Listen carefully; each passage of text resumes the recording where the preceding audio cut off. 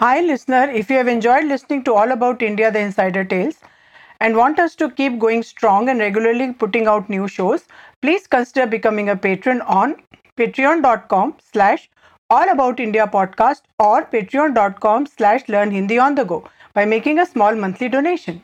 Every dollar helps and allows us to focus solely on bringing you fascinating little known stories about India. It is episode 3 of our series All About India Insider Tales. My name is Shraddha, and here with me are Ritansh and Jaybodh. In this episode, we are going to tell you the tragic tale of the ruler of the richest and most powerful kingdom in India, who died lonely and penniless. And if you stay till the end, you can learn a useful Hindi phrase as well.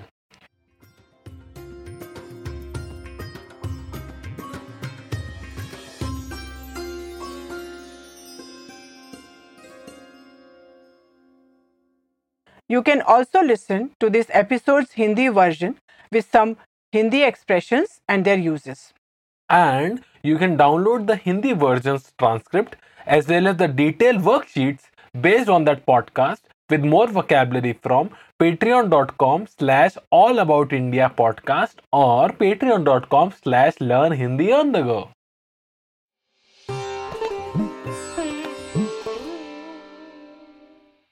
By the early 19th century, the East India Company had become the paramount political and military power in India and had acquired sovereignty over large parts of the country, which were then called presidencies. But the state of Punjab and Jammu and Kashmir was ruled by Ranjit Singh, who was a great ruler, warrior, and the founder of the Sikh Kingdom of Punjab. He made the Sikhs a power to be reckoned with, and the East India Company had depended on his military help to win the Afghan War. Ranjit Singh died in Lahore in 1839. After Ranjit Singh's death, assassinations and struggles for power prevailed, and Dalip Singh, the 5-year-old son of Ranjit Singh and Queen Jind Kaur, came to power in 1843. Jind Kaur became regent on her son's behalf.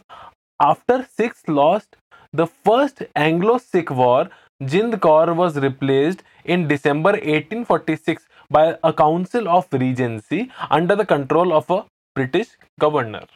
After the defeat in the Second Anglo-Sikh War, Dalip Singh found himself surrounded by a group of grave-looking men wearing red coats and plumed hats who talked among themselves in an unfamiliar language. His mother, Queen Jind, had been forcibly removed from the palace and had been sent to exile some time earlier, as the British were afraid of her power and influence not only over her son but over the Sikh people as well. The frightened child finally yielded to months of British pressure and signed a document which is known as the Treaty of Lahore, through which the British East India Company acquired large swaths of the richest and the most fertile land of the Sikh kingdom. Then Dalip Singh was exiled first to another Indian city where he became a Christian, and 1 year later to Britain. He left behind his throne, his palaces, much of his personal fortune, and his country never to return, becoming dependent on an annual pension provided by the British. He received the Kohinoor diamond, the single most valuable object of the entire subcontinent, in heritage, which he was induced to hand over to Queen Victoria. Queen Victoria showered affection upon the turbaned Maharaja, and the young man started visiting the British royal court and became a member of the upper echelon of the British society, where he was called the Black Prince of Perthshire. Over 13 years passed before Dalip Singh was allowed to meet his mother, Jind Kaur, in Kolkata, and he was permitted to take her with him back to England, where she remained until her death in Kensington, London. By then, Jind Kaur had become blind and seemed to have lost much of the energy which had formerly characterized her. Over the course of a little over a year, Jind Kaur exposed Dalip Singh to his Sikh heritage, the legacy of his great father, and the lost glory of his kingdom. Her influence shook Dalip Singh despite his English education and royal lifestyle amid European glamour, and he underwent a metamorphosis that turned him into a rebel. Dalip Singh gave up Christianity and became a Sikh. In 1886, he made up his mind to return to India and unite the Sikh people to fight against the British. He got as far as Yemen, where he was arrested and returned to Europe. Dalip Singh raised a voice for India's independence and set out to align forces across the country. But destiny willed it otherwise. His health broke down and he suffered an epileptic fit in a lonely room of the Hotel de la Tremoille in Paris. Though he had requested to be returned to India to be cremated as Sikh, fears of the troubles his return might cause led the authorities to bury him on his estate in England. Dalip Singh has been one of the most misunderstood and misrepresented figures of Indian history. The tragedy of his life can be measured on two levels.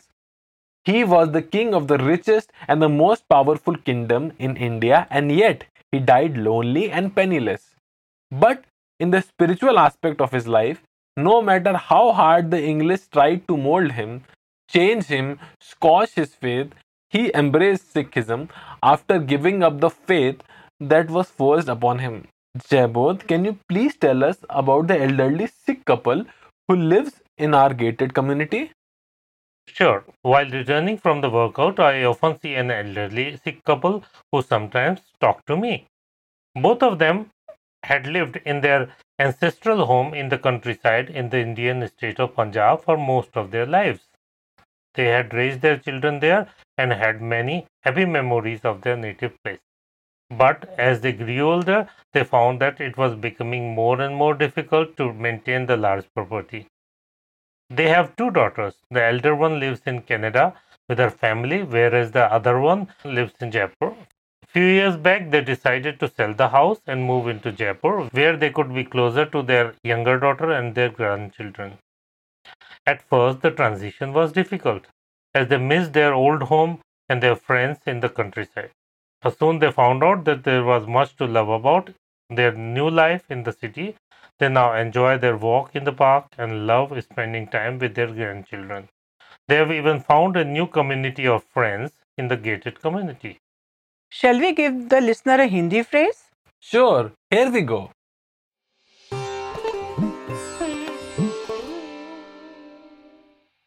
Will you please tell me in English what he has said? While talking to a male is translated as क्या आप मुझे अंग्रेजी में बताएंगे उसने क्या कहा है? I'll say it again slowly, just repeat it with me. क्या आप मुझे अंग्रेजी में बताएंगे उसने क्या कहा है? Will you please tell me in English what he has said while talking to a female is translated as क्या आप मुझे अंग्रेजी में बताएंगी उसने क्या कहा है? I'll say it again slowly. Just repeat it with me. क्या आप मुझे अंग्रेजी में बताएंगी उसने क्या कहा है? We hope you have enjoyed this podcast. Did you know we have a Facebook page? That's right. All About India is on Facebook. We want to make a community where listeners can share stories and travel tips. Come, join us. Link is in the episode's description. And make sure to subscribe our show on iTunes, Stitcher, Spotify or RSS so you'll never miss a show. While you are at it, if you found value in this show, we would appreciate a rating on iTunes, Spotify, etc. You could also support the show on Patreon. Goodbye. Namaste.